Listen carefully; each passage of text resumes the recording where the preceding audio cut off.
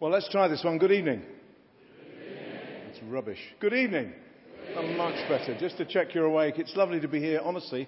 It's been quite a day, really, for me to be back in Christchurch Ward. I was here. Some of you may not know this. I was here for 17 years. It was our home. We lived just across the road at number 4, actually. A nice short route to church, and was part of the staff here for 12 years. And look back on it as a time of great joy and great enjoyment in the gospel, if one's allowed to do that. I think that's all right, Joe, isn't it? That's great. Jolly good. And for me to be back, and yet to be here as part of this crowd for the week, was wonderful. And when Joe and I talked about what we would do and we came to Revelation, I must admit that after I said I'd do it, one or two regrets kind of came to my heart and mind.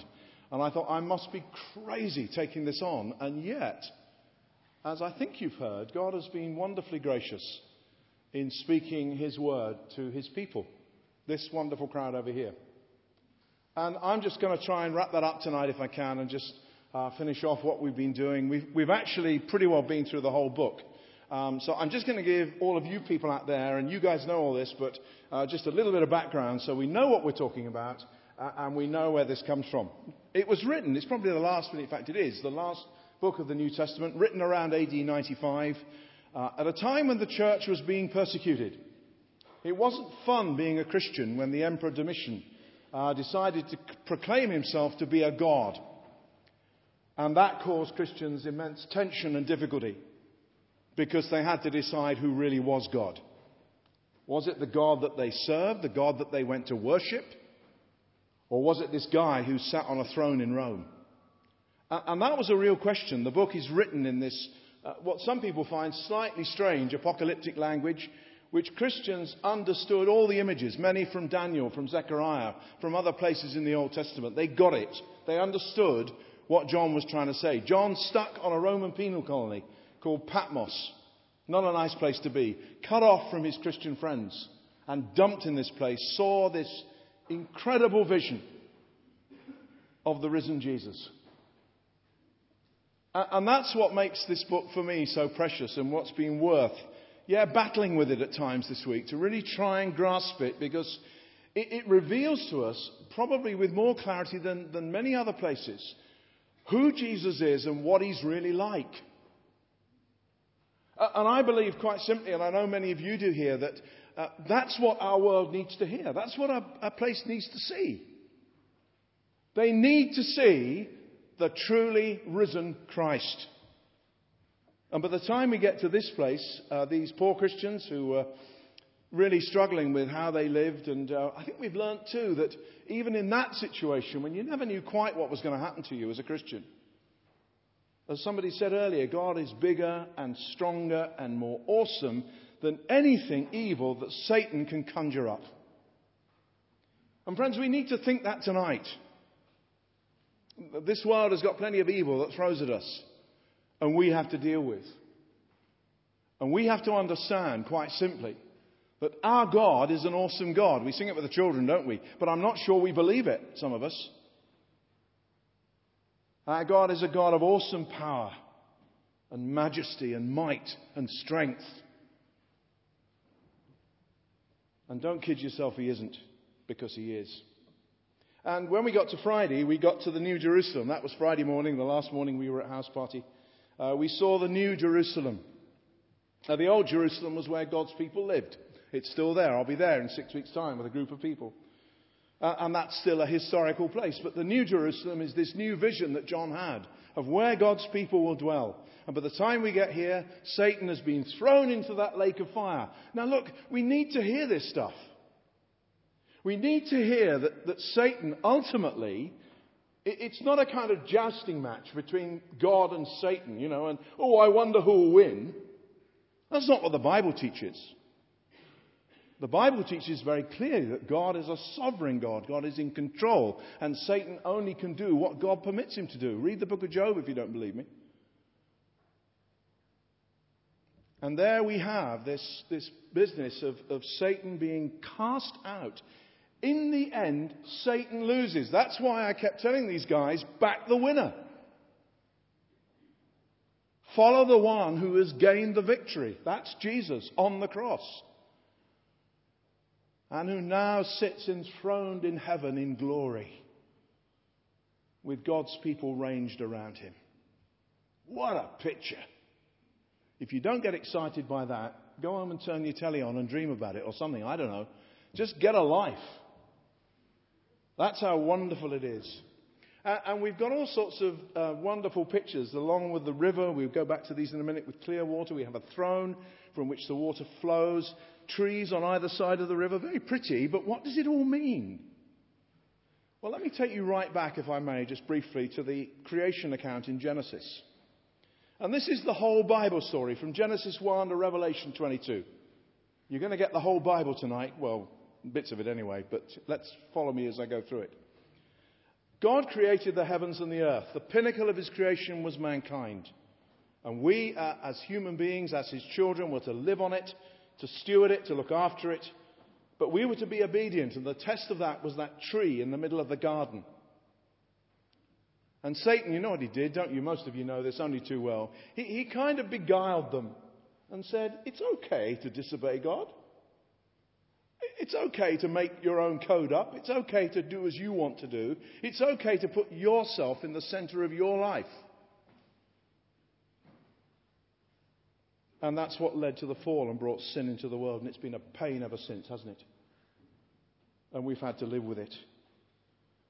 But now when we get to this place in Revelation, Satan is finished and sin has been conquered. The blood of the Lamb has been shed. And that is, as Revelation and other places in the Bible put it, has covered. Beautiful word, isn't it, that? Covered the sin of those who bow the knee to Jesus. The garden is now a city. It's a whole lot bigger. It's an upgrade, if you like. It's like you get on a plane when you've got the cheek enough to ask, for a better seat. And you get one with about 2 inches more knee room than you had before. And you get an upgrade. You think, how wonderful, I've got an upgrade. Well, here we've got a massive upgrade. And here we have the place where God dwells. Christians here tonight, do you live as if that is your eternal hope?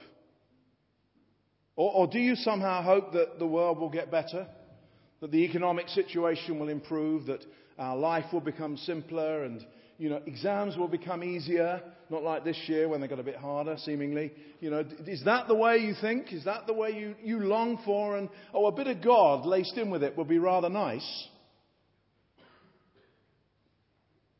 Our only hope is that one day, you wonderful mob down there that I've had the joy of spending a week with, and all you people out there who know the Lord Jesus Christ, will be with him forever. A lot of other faiths have a go at it. Even Star Trek. Do you remember Star Trek? The first one, the proper one, not the rubbish they put in after that. But even, I watched one episode, fascinated, that even Vulcans like Spock long to be in the Garden of Eden. Well, it didn't do him a lot of good, did it really? And various other religions, Mormons dream of polygamy, Muslims dream of sexual paradise, Buddhists dream of nirvana. Plenty of people long for something beyond. Something bigger and better and more wonderful. But for us, it is a place where God dwells. It's a place for believers who worship God and the Lamb forever. The Lamb who died to take away sin, whose blood was shed. I'll keep saying it because it's so important. So important. And if we go to Revelation 22, we see what the angel showed John in this, as it were, final picture that he shows him. The river of the water of life. The river of life. Now, there were rivers in the Garden of Eden, weren't there? They watered it, Genesis 2:10, and they gave it life. Here it is the river of the water of life. So pure and so wholesome, it's described as being bright and clear as crystal. Beautifully pure, this water that flows. And there are connections here, aren't there, with places like Ezekiel 47, where the river flowed out from the temple. And if you go to Jesus' famous saying, the rivers of living water. And Jerusalem doesn't have a river, so we take it to be a figurative meaning. And this river flows from the throne on which Jesus sits. restored to his rightful place, his saving work for mankind complete. Now, we need to understand something here. I once stood on a thing called Masada. Now, Masada is a big rock in the middle of nowhere, in sort of down near Sodom and Gomorrah, Dead Sea, that sort of territory. And when I was stood on the top of it, I saw this huge black cloud over Moab, where Ruth came from, just sort of over the way there. And I just sort of said to the guide who was with us, I said, is that likely to come our way, do you think? And because, being an Englishman, I didn't have any plastic mac or anything, or a brolly, or any of that sort of stuff. So I thought, I'm going to get soaked here. And he looked me straight in the eye. And he said, no, Dave, he said, God's going to bless us today. Because you see, in that culture, in that territory, rain and water that flow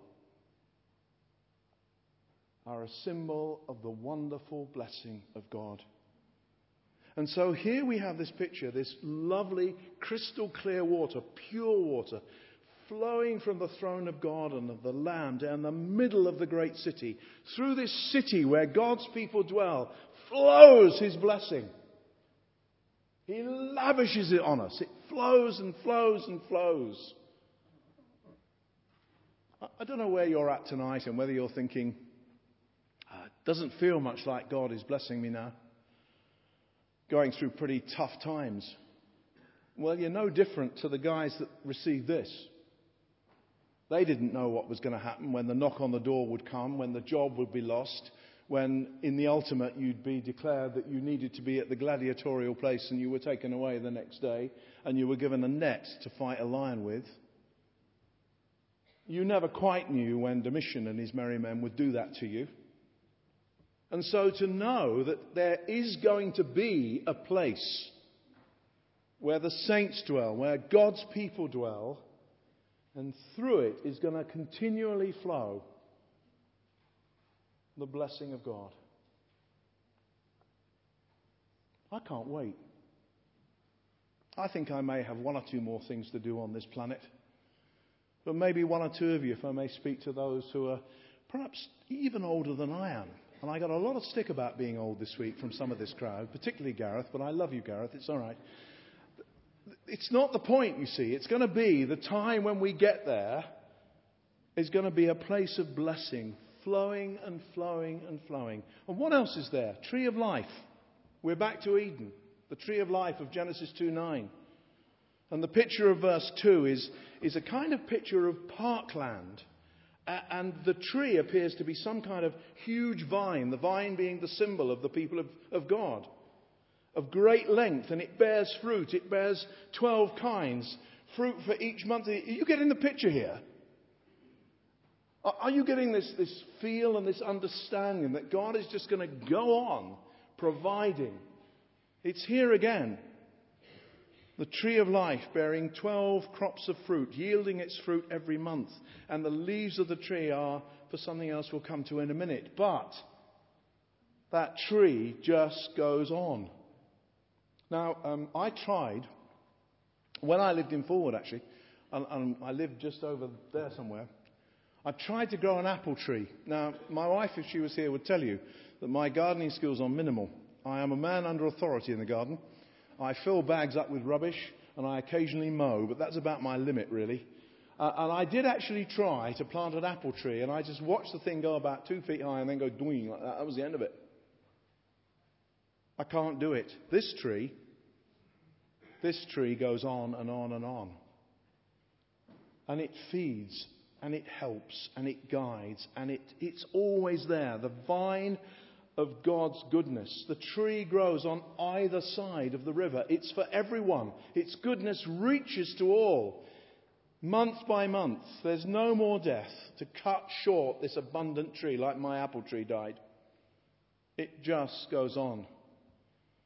The pain and the suffering of humanity will be no more. There won't be a Holocaust in heaven. There won't be a Vietnam War. There won't be 9/11. There won't be Afghanistan or Syria Because as we'll sing later on, there will be peace. Peace what? Like a river. You see it? And there is the Christian's hope. And go on, if you were with me. There's in verse 3, no more curse. That's what it's going to be like in heaven. And the word, just go back to the tree in verse 2, is the same word actually as the tree on which Jesus died. The tree of death has become the tree of life. At Calvary, the ravages of man's sin were destroyed. Life came out of death. Although we still battle with sin, the victory over sin has been won. And when we get to heaven, we will be satisfied with serving Him and worshipping Him. And that's why we talk about being saved. We will be saved from the ravages of sin. And we will be a free people to worship and serve the living God. And go on with me. After that, no more curse. None of that stuff that plagues us and gets on our tellies and we worry about it. And we see also that in verse 4, we will see His face. Now, if you'll forgive me, just going to go a bit soppy for a minute or two. Is that okay? Oh, well, one or two of you think it's all right. I'll keep going anyway. But I haven't seen my wife's face for about a week. That was good. I like that. That's brilliant. Well done, guys. I wasn't expecting a thing there. I haven't seen her face. We don't have Skype and all that sort of rubbish. And Tuesday, sorry guys, if you like Skype, good luck to you. But I will see her face on Tuesday. I was expecting another at that point, but it didn't come, so don't worry about it. But I will see her face, and it's great. And we're going to have some holiday together and a bit of downtime and relaxing on the wonderful beaches of Cornwall in a heat wave and surfing and all that kind of stuff. And yeah, am I making you feel jealous? Great. But here it says something profound. We will see His face. Now, that's profound, and let me tell you why. The God whose face cannot bear to look on sin, who is so holy, will look me and you, if you're a believer, straight in the eye with love and acceptance, and we will know a relationship of perfect love. Hey, how about that? We will be able to look into His face. Job said, didn't he? Job 19:25. His great hope was that he would see God face to face. In Psalm 17, David said, in righteousness I shall see your face. It's a longing that runs right the way through the Scriptures. 1 Corinthians 13, you know this verse. Now we see dimly, but then we shall see face to face. And seeing the Lord's face totally eradicates doubts, uncertainties, and ignorance. Some of you tonight may doubt the truth of what I'm telling you. You may say, I don't believe there's a heaven. I don't believe you go there. I believe this life goes on for however many years you get, and someone puts you in a box, brings you to the front of a place like this, and somebody puts you in the ground or burns you. That's it. Let me assure you that that's not what the Bible teaches. The Bible teaches that after death there will be the judgment, and those who bowed the knee to Jesus will be with Him forever, and those who don't will not be with Him forever. And if you want me to use the word, I will. It's a place called hell. And it's where everything is not good, where everything is bad. It's not a place of fun. It's not as I said to this crowd this week, where you buy your horns and have a laugh. Oh no. There is just no good thing there. So seeing the Lord's face is something very, very precious. And at last we have what God had with Adam and Eve in the garden before sin came along. A totally open, trusting relationship. It's been restored. It's back. And we are with Him forever. And notice too that His name will be on our foreheads. Not the mark of the beast that we looked at earlier, guys. You remember that? The 666, the mark of the evil. And the evil one that he puts it. Let me tell you, I went to Wembley once. I've been to Wembley a few times, actually. I quite like a bit of footy now and again. And I support a decent team. I thought I might not get away with that one, but there we go. And the team is Tottenham Hotspur, of course, which you all know and love so dearly up here. I remember it well. And I once went to Wembley and I painted my face.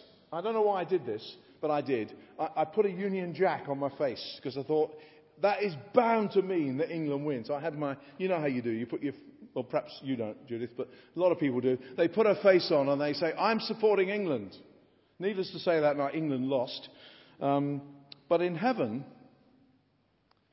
somebody will write on your forehead, as it were, this person belongs to Jesus.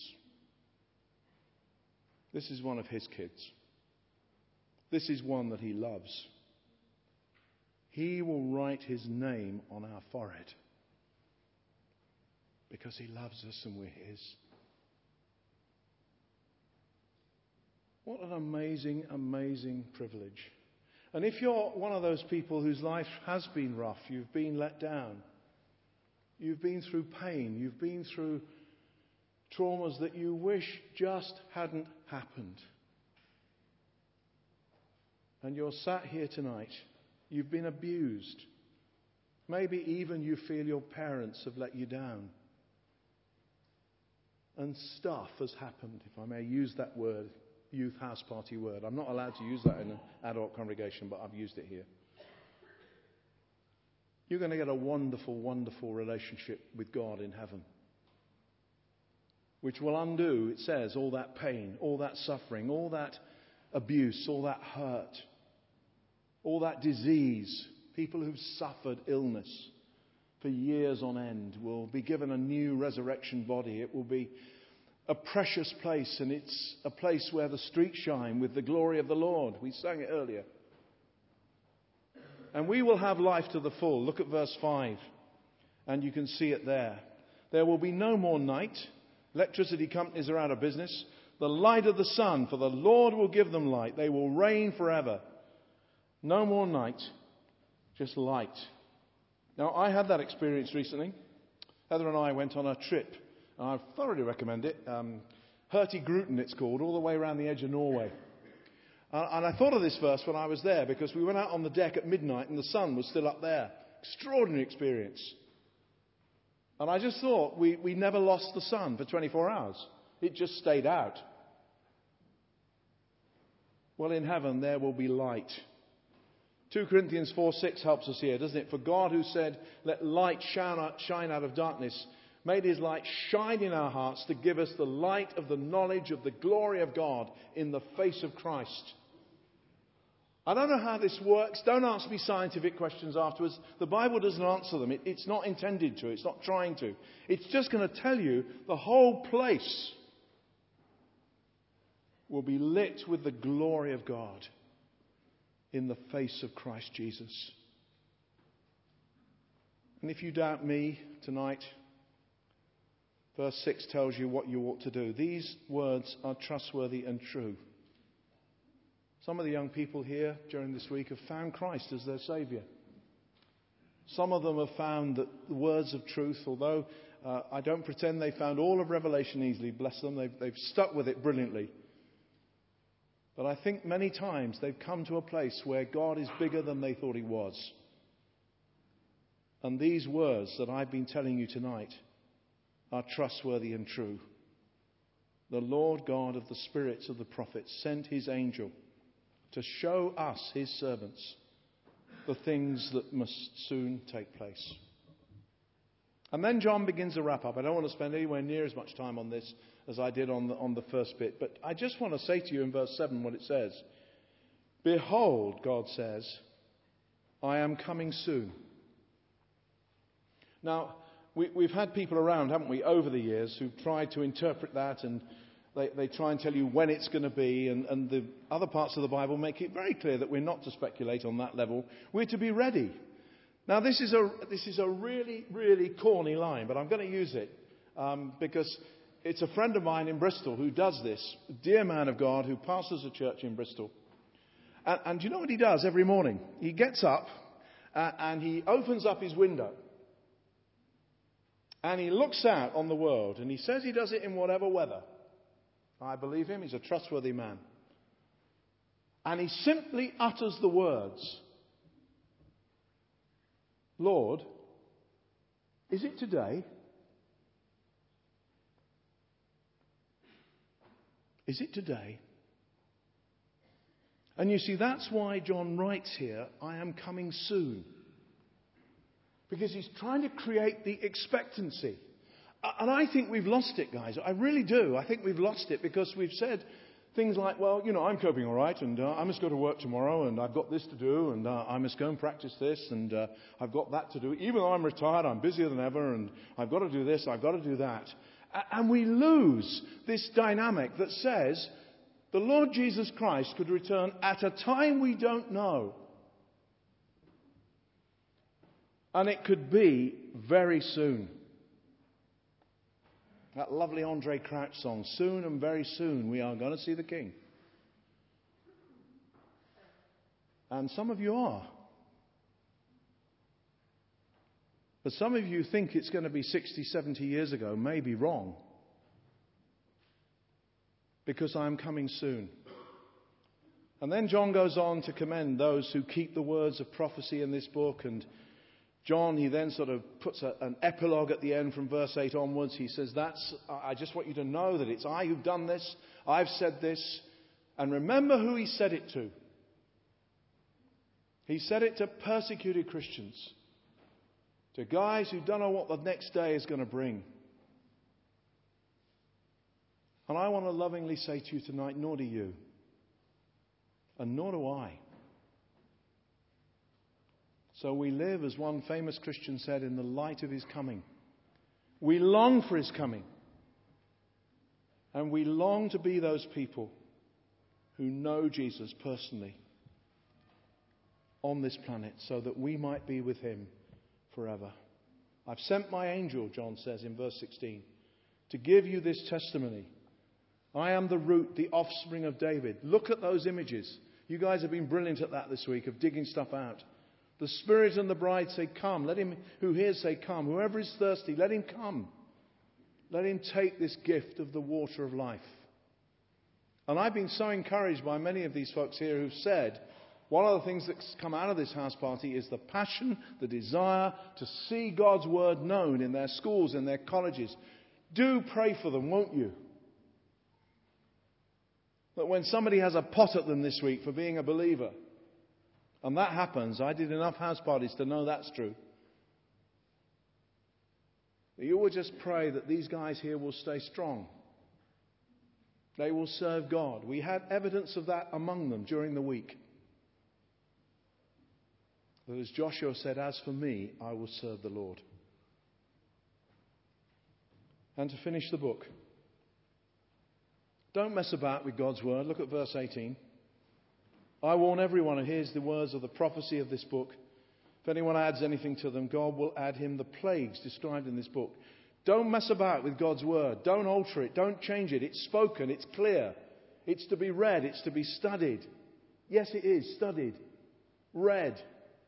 Looked at. Reflected upon. Learnt. Understood.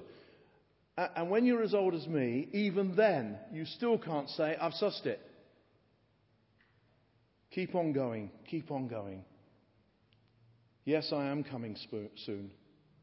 Amen. Come, Lord Jesus. Let me finish as John does. The grace of the Lord be with God's people. And all God's people said, Amen.